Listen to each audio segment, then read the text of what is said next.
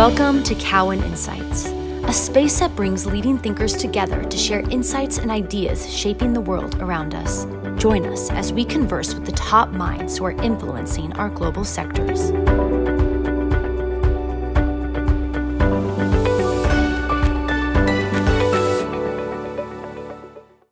My name is Colby Sinusel, and I'm the Senior Equity Research Analyst at Cowen, covering communications infrastructure and telecom services. Today, we're speaking with Tom Leighton, the CEO and co-founder of Akamai, as part of our Leaders, Legends, Luminaries, and Visionaries series. Tom, thanks so much for being here. Nice to be part of the series. Thank you. So I thought I'd dive right into it. You have quite the academic background. You graduated summa cum laude from Princeton with a BSc in electrical engineering and computer science. You received a PhD in applied mathematics from MIT. And before joining Akamai, you were a professor at MIT, which is where you co-found Akamai. Did you ever see yourself going into the corporate world and becoming a CEO? No, I had no idea what the corporate world was all about. Always thought I would be an academic and loved doing that. You were Akamai's chief scientist until you became CEO in 2013. But if I'm not mistaken, for at least a part of the time while you've been with Akamai, you've continued to teach at MIT. When was the last time that you taught a class? Well, every other fall, in the fall term of even years, I give the lectures in a large class called Discrete Mathematics for Computer Science. And pretty much all the CS majors, which is half of MIT, take that class. And of course, there's a large staff that helps with the grading and the testing and covers lectures when I'm out of town. But I do that every other fall. And have you been able to stick to that? I mean, is that pretty much consistent since you've been at Akamai, or is that really in the last few years? Well, the last decade or so, very consistent. And of course, there obviously are times when I can't be in lecture.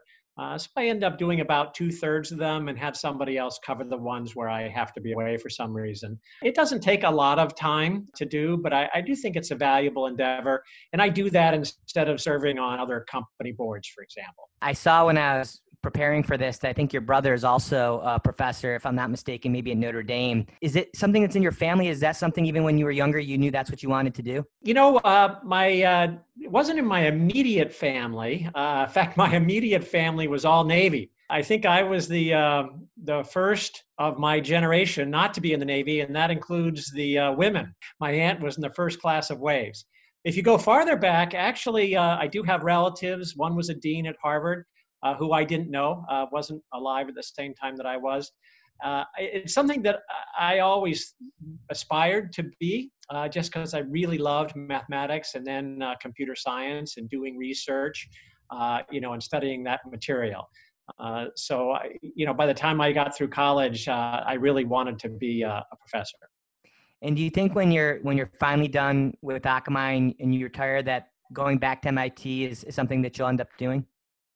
That's a great question. At this point, I haven't really thought much about the future beyond Akamai. I intend to stay at Akamai for the foreseeable future. But I think academics is a great endeavor. Great. And just transitioning a little bit to Akamai, you co-founded Akamai with Danny Lewin, who tragically died on September 11th on board American Airlines Flight 11.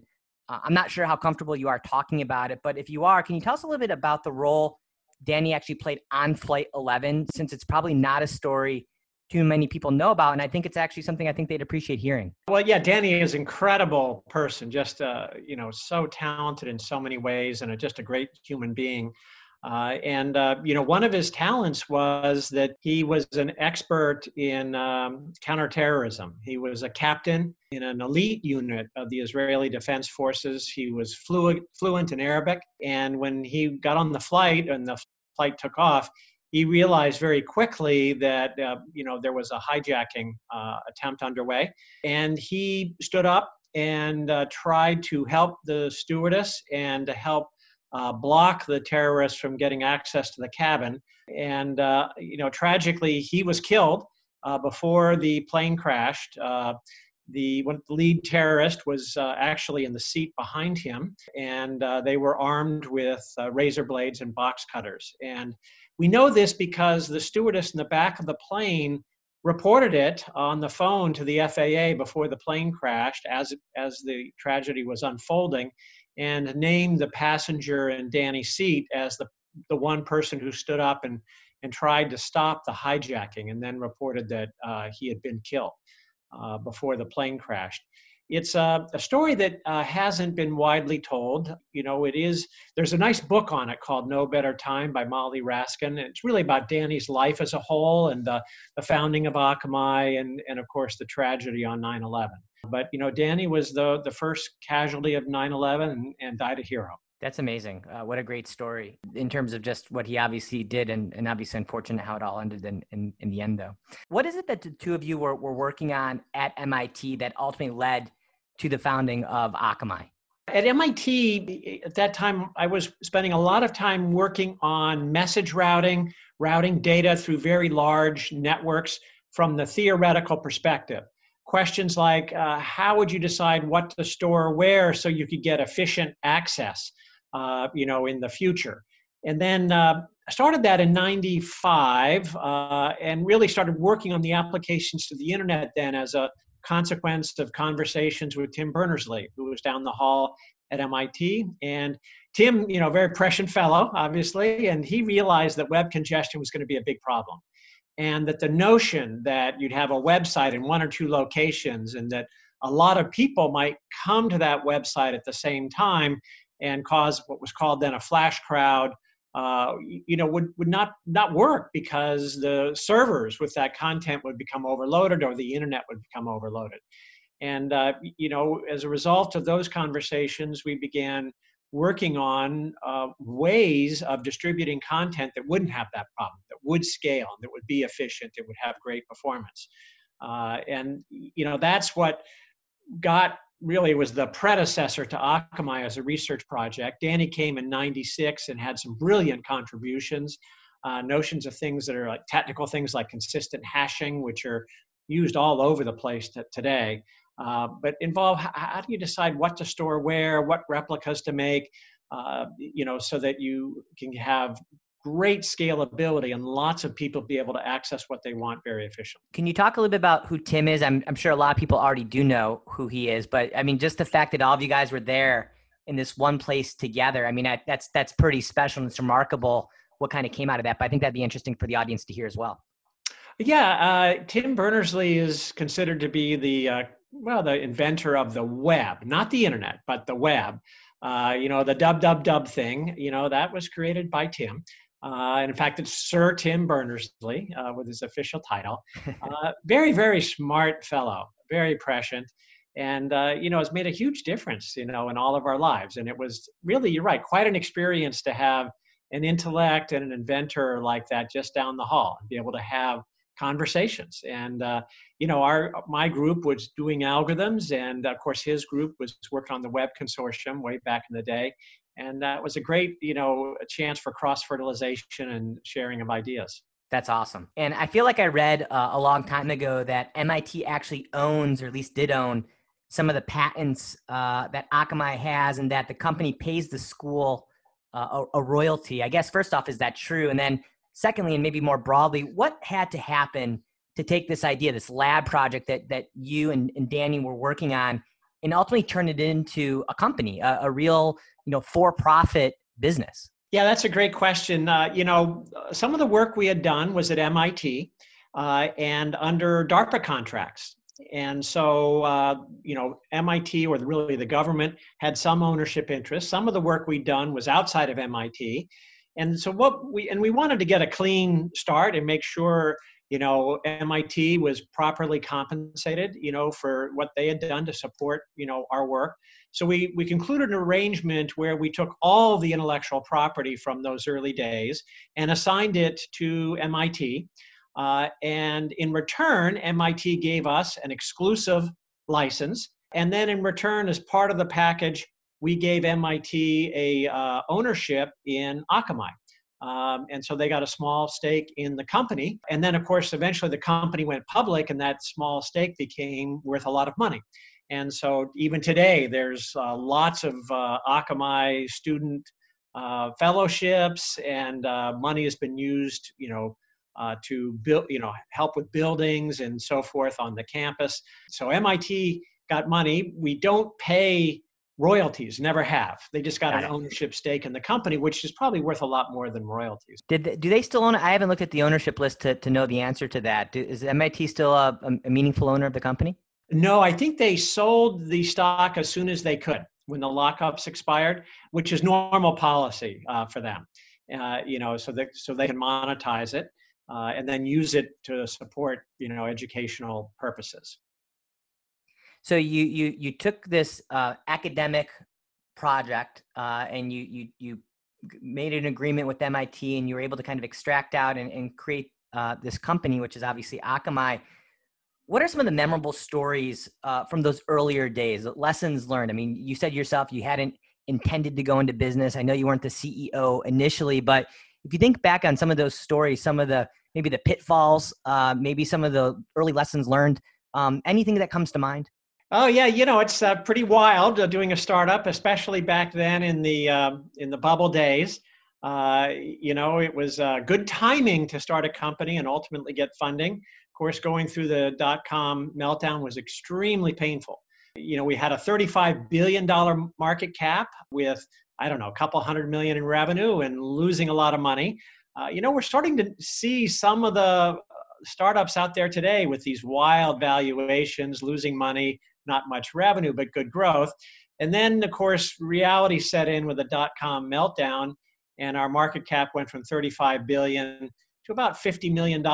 And, our debt was junk debt, and the debt holders really controlled the company in a sense. We're the only company to survive that kind of reduction in market cap at that scale. And it was, tough times. You go from wild excess in valuation down to, a near-death experience with not much money in the bank or ability to raise money. It's a tremendous learning experience. We were very fortunate, I think, that we went out and got great professional CEO experience, starting with George Conrades and Paul Sagan.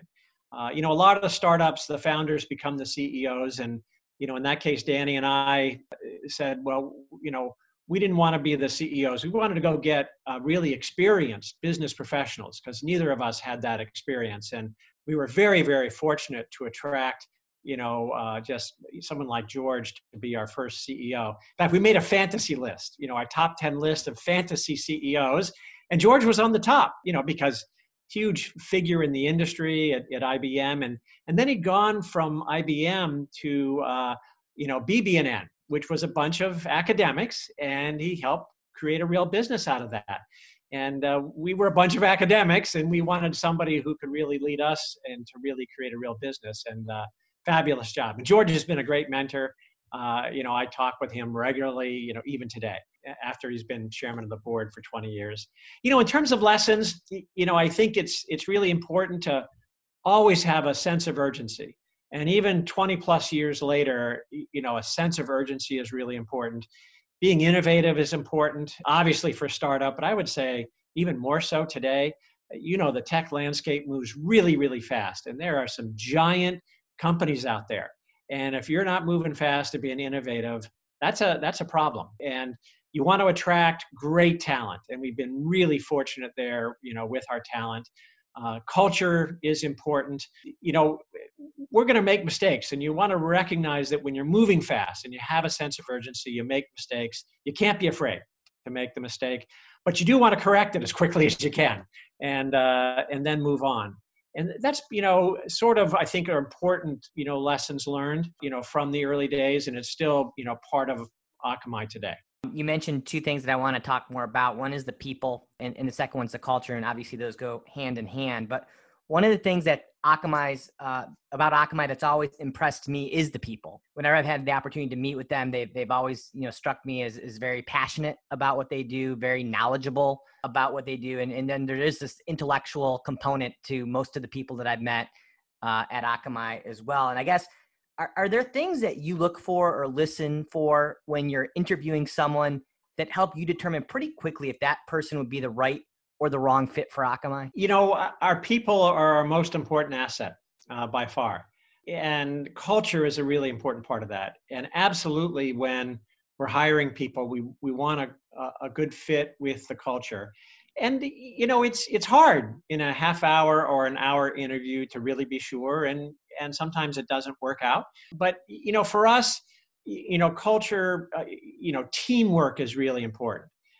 If there's big egos, that's not so good. And at Akamai, the antibodies come out pretty quick. It's about the team. It's about the customer. It's about technology. It's not about ego or an individual. Transparency is really important. There's not a lot of room for grandstanding or, a lot of nonsense. I now with 8,000 employees, I'm sure we got our share of bureaucracy, but we don't like that.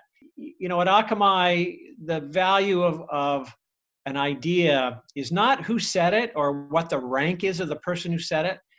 It's really the intrinsic value of the idea.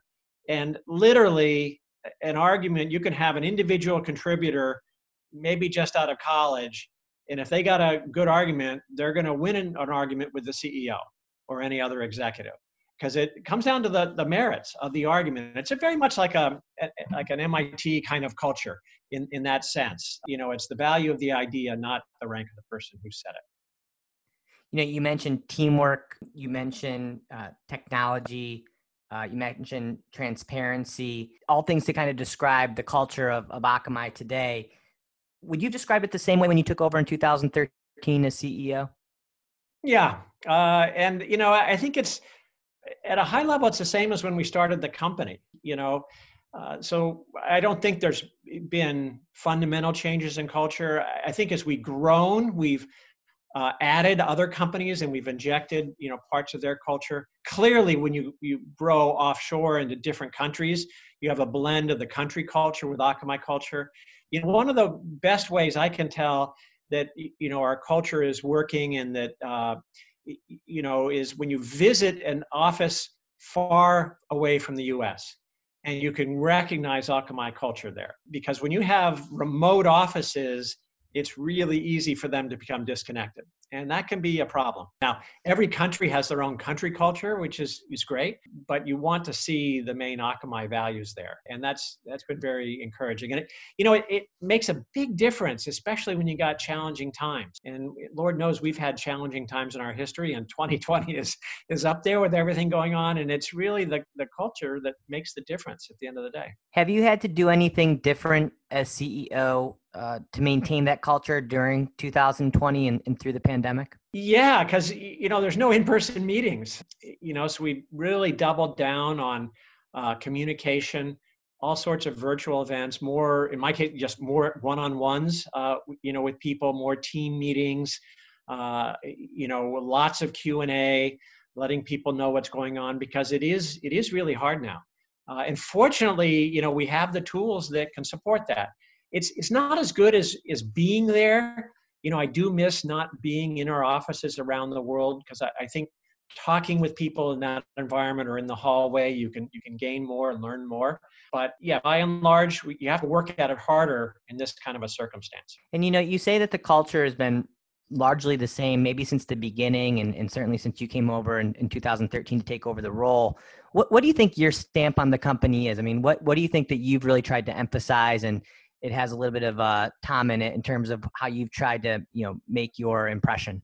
I don't know that I am trying to stamp Tom on it, and even the transition from chief scientist to CEO was less of a fundamental change than would normally be the case. And that's, because I worked so closely with Paul Sagan, my predecessor, and with George Conrades, who was our first CEO. And the three of us worked together very, very closely over, 20 years. And even, past 2013, still work closely, certainly with George, who is chairman of the board, and Paul was on the board, also worked closely with him.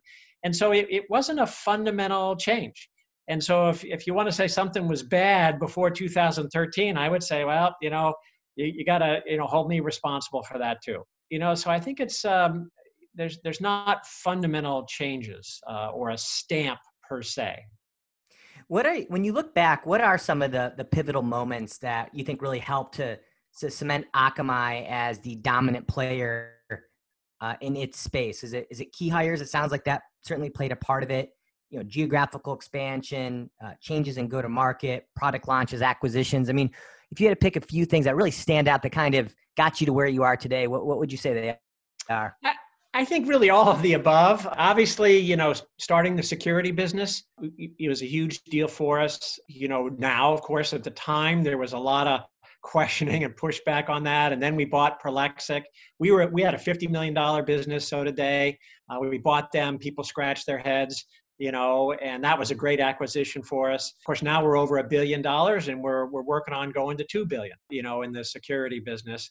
I think, identifying the importance of the edge and having a real edge platform from very early days has been important. And, for 20 years, we were defending that choice to the analyst community and the press because it was different than what everybody else was doing. And now, it took us 20 years to convince people, but I think, the world has come around that, yeah, the edge is really important. Being close to the end user makes a big difference in performance and scalability and in security. And that's enabled us to have the world's best CDN platform by far, and that's been, I think, a big difference for us. So you mentioned the people throughout this conversation. You're mentioning getting into security, and now you're talking about the edge, which is really just the architecture, really fundamentally of what Akamai is are the key things. Looking forward, do you think maintaining its position, Akamai's position, will be more dependent on more M&A, getting, for example, into the next thing, to maybe augment the security strategy, if you will?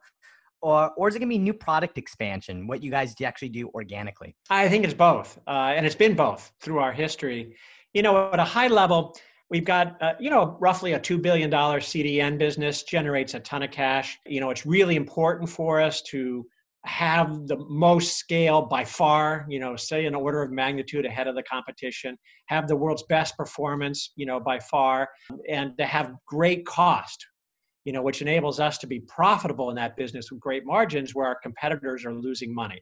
And when you're losing money, you can do that for a while, but it's hard to really scale over the long term doing that. So it's important for us to maintain great market leadership and share there. And then also to innovate around it, to add new capabilities. Maybe it's, IoT, maybe it's blockchain, more along the lines of, edge computing, or possibilities in other areas that are adjacencies. Now, in security, we got $1 billion business that's rapidly growing. And we want to get that to $2 billion over the next 3 to 5 years. And part of that is just continuing to sell the products we have. We got to keep making those products better because the adversaries are constantly upping their game. And it means bringing new capabilities to market. And this year we've added our secure web gateway, multi-factor authentication, page integrity manager. So we are doing a lot of innovation, and a bunch of that's organic and a bunch of that is through acquisition. You've mentioned edge a few times in this conversation. And if I'm being honest, if I go back a year or so hearing you talk about that, I personally felt like you were a bit dismissive, a little frustrated when people brought up the edge, because I think my impression of what you were thinking is that we've been an edge player for 20 some odd years. Why is this all of a sudden a big deal? And you felt like this, it felt like you were a little frustrated with all of a sudden this big excitement around edge, and maybe you guys weren't getting your just dues. I feel like listening to you at your recent sales event, you were more open that the way people are thinking about the edge going forward might be actually a little different than just having servers at the edge, like you've always had that distributed network architecture. Has your own view of the edge changed? And also something you also said in this conversation is, if somebody, even someone right out of college, has a really profound argument, and they're challenging the CEO, even if they have a good argument, you're gonna give them that acknowledgement. You're gonna go with them on that. Has that happened somewhere last year that kind of made you think differently about the edge? Well, that's happened. I don't know about the context of the edge. Our thinking at Akamai, mine and the company, is about the edge is the same as it was when we coined the term. Akamai is the ones that created the term edge and created edge computing, and edge this and edge that, back in '99, when we, launched our Edge Suite services. So our view of the edge has not changed. The physical aspects of the edge, as we've gotten closer and closer to the end user, has evolved as the internet infrastructure has evolved. 5G, it'll take another step forward. The edge has grown to include more and more capabilities on the client, but we've been doing capabilities on the client since 2000. So our view about the edge hasn't changed. And I'm glad now that the world thinks the edge is a good idea. So that's good. I'm happy with that. If there was frustration, it's more about that people were thinking, hey, edge has just been invented now. And that's just not true. And in fact, the companies that are talking a lot about edge today really aren't at anything close to the edge. They would have their software, in core cloud data centers, just the way it's been done for 20 years. Not a change in terms of where it's physically located. And it's not close to the end users. It's not at the edge of the internet. But edge has become a marketing term now that everybody uses. And I think what's happened is, literally for 20 years, we had to defend why we were different in going to the edge. And our competition would say, oh, the edge is a stupid idea because it's more expensive. In fact, it's a lot less expensive. Oh, the edge is too hard to operate. Well, we figured out how to do it really efficiently. It would be hard for someone to go there. We've also, we have partnerships with 1,500 networks where we're in their network, not peering, inside their infrastructure, places where our competitors can't go, because you can't buy colo there. In fact, we don't pay for it. In the vast majority of places, we have free access to the bandwidth, the power, and the colo. And it's because we provide such value to our network partners by having our servers there, because we carry so much of the internet content. So I think what's happened is after 20 years of defending why the edge is so important, now I think the world really does understand, and our competition, there's no way they're going to get to the real edge. There's no way they're going to get 4,000 points of presence. That's just not feasible for them to do. So the next best thing is to say you have an edge platform, in your marketing. And I think that's what you see, or say you do edge computing. When you really don't, it's I don't consider the core cloud data centers and getting transit out of there to be edge. That's the way it's been done for other folks who've been doing it for 20 years. When I think of Akamai, and I'm going to oversimplify probably to a point where it frustrates you, but you do CDN, which I'll refer to as caching of content at that edge, and you do some form of route optimization for dynamic content, effectively that can't necessarily be cached. But doesn't edge, the way it's being talked about now, require a new type of product set using those servers at that edge in a different way, not just for caching, not just for route optimization, maybe where actually some of the compute, and not just necessarily compute for Akamai solutions, but for other customer solutions needs to occur as well? Yes, but that's not new. We launched our edge computing services in either 2000 or 2001. Edge computing, edge Java, edge side includes. We were I think with Oracle, we created the edge side includes standard 2000 or 2001. So edge computing we've been doing for 20 years. And it is very important. Almost all of our customers are doing it. And I would say that of our $2 billion in CDN-related revenue, half of that is tied to what you think of as caching. Half of it is not. Half of it is, stuff that's not cacheable content. It's checking your banking balance. It's conducting a transaction, buying something online. And boy, we've seen huge numbers of transactions per second of things being bought online. First with Singles Day, and then with Cyber Monday and Black Friday. And one case, over 500,000 buying transactions on our platform per second. And for a single customer in one case, and we've been supporting, and that's not cacheable, that stuff.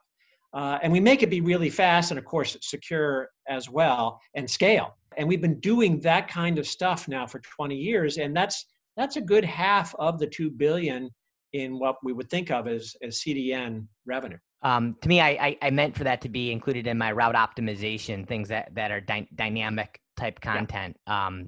So that's where I think about that. But we wrote a report on the edge back in May of this year. And one of the takeaways we had is that when you think about the internet so far, it's been built for what we refer to as human-oriented things. And what I mean by that is email and the World Wide Web. And it's things like e-commerce, and it's things like watching videos and so forth. What we think of the edges is actually going to be the next internet that's built for machines. It's going to be built for drones. It's going to be built for autonomous vehicles. It's going to be built for robots on factory floors.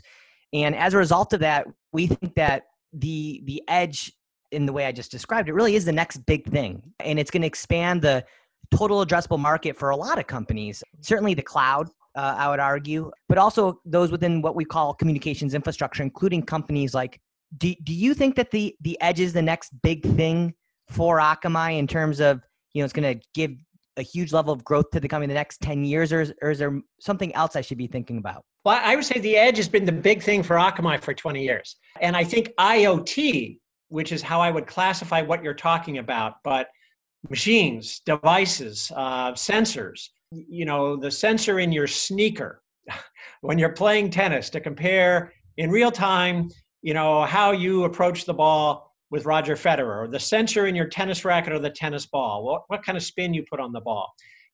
That I do think is a huge area of opportunity. And, that's going to help to be enabled by 5G. As you get a lot more devices can connect, affordably with higher throughput and lower latencies. And I do think that's a big future market. I do think being at the edge gives you a big advantage there. And so, yeah, I do think that's a very interesting future. Got it. Small, you mentioned tennis. I actually saw you at the U.S. Open many years ago. Randomly, you were there with your family. And they put you up on the Jumbotron. I don't know if you knew that, but I'm like, I know that guy. And then I found you in the crowd, but it's funny. Wow. Tennis. My daughter's a big tennis fan. So we would, in the days when we could go, we would go see some of the matches. You mentioned, Edge, and then as part of the Edge is 5G. Do you get excited about 5G as it relates to Akamai? Is that a big deal? I mean, there's this, it's I think almost become a classic phrase now, which is that 5G needs Edge, but the Edge doesn't need 5G. When you think about the edge and Akamai's business, is 5G going to be a big driver of opportunity, you think, for you guys? I do, and because you connect a lot more devices, higher throughput, lower latency, and it's more important than ever to be at the edge, which means, in the tower or very close to the device. Because if you're back in the cloud or the core data centers, you're going to have the latency there and not be able to take advantage of the lower latency now in the last mile and take advantage of the throughput there and have the scale you're going to need for all these devices connecting. And so, I think when we see 5G, the impact will be similar to what we saw with broadband. And you'll see a whole bunch of new applications suddenly flourish. Who would have thought of social networking and all the implications of that? And it was really, broadband that I think helped enable that. And so whenever you have those leaps forward in the last mile or the connectivity to the devices, creates huge opportunities for a need to be at the edge. And that's great because, Akamai is well positioned there. And we're working with all the major carriers on, their 5G projects. Got it. We've approached the point in the podcast which I'm referring to as the lightning round, where I'm going to ask you a handful of questions, and I won't ask you any follow-up questions, and we'll just let your answers speak for themselves. We'll try to keep them to less than 30 seconds each. But the first question I have is, why hasn't Akamai ever been acquired? Well, somebody'd have to offer, a value that the board thought, was commensurate with the value of the company. I have so many follow-up questions, but I just promised I won't ask them. Next one is, in what year will security revenue represent greater than 50% of total revenue for Akamai? Well, it depends how fast security grows and how fast CDN grows. I don't know, maybe 5 years, maybe 2025, ballpark, we'll see. And was this a good e-commerce season? Yes. Great. And then my last question, and I don't know if you're a New England Patriots fan, but as a Buffalo Bills fan, speaking with somebody who's based in Boston, I feel I have to ask, which is, how have you been enjoying the NFL football season so far this year? I'll have to confess, I haven't watched much of it. So, haven't been a good fan this year. I think a lot of people in England are probably saying the same thing. Tom, thank you so much for being here. We really appreciate it, and enjoy your holidays, and we'll talk to you soon. Very good. Thank you. Thanks for joining us. Stay tuned for the next episode of Cowen Insights.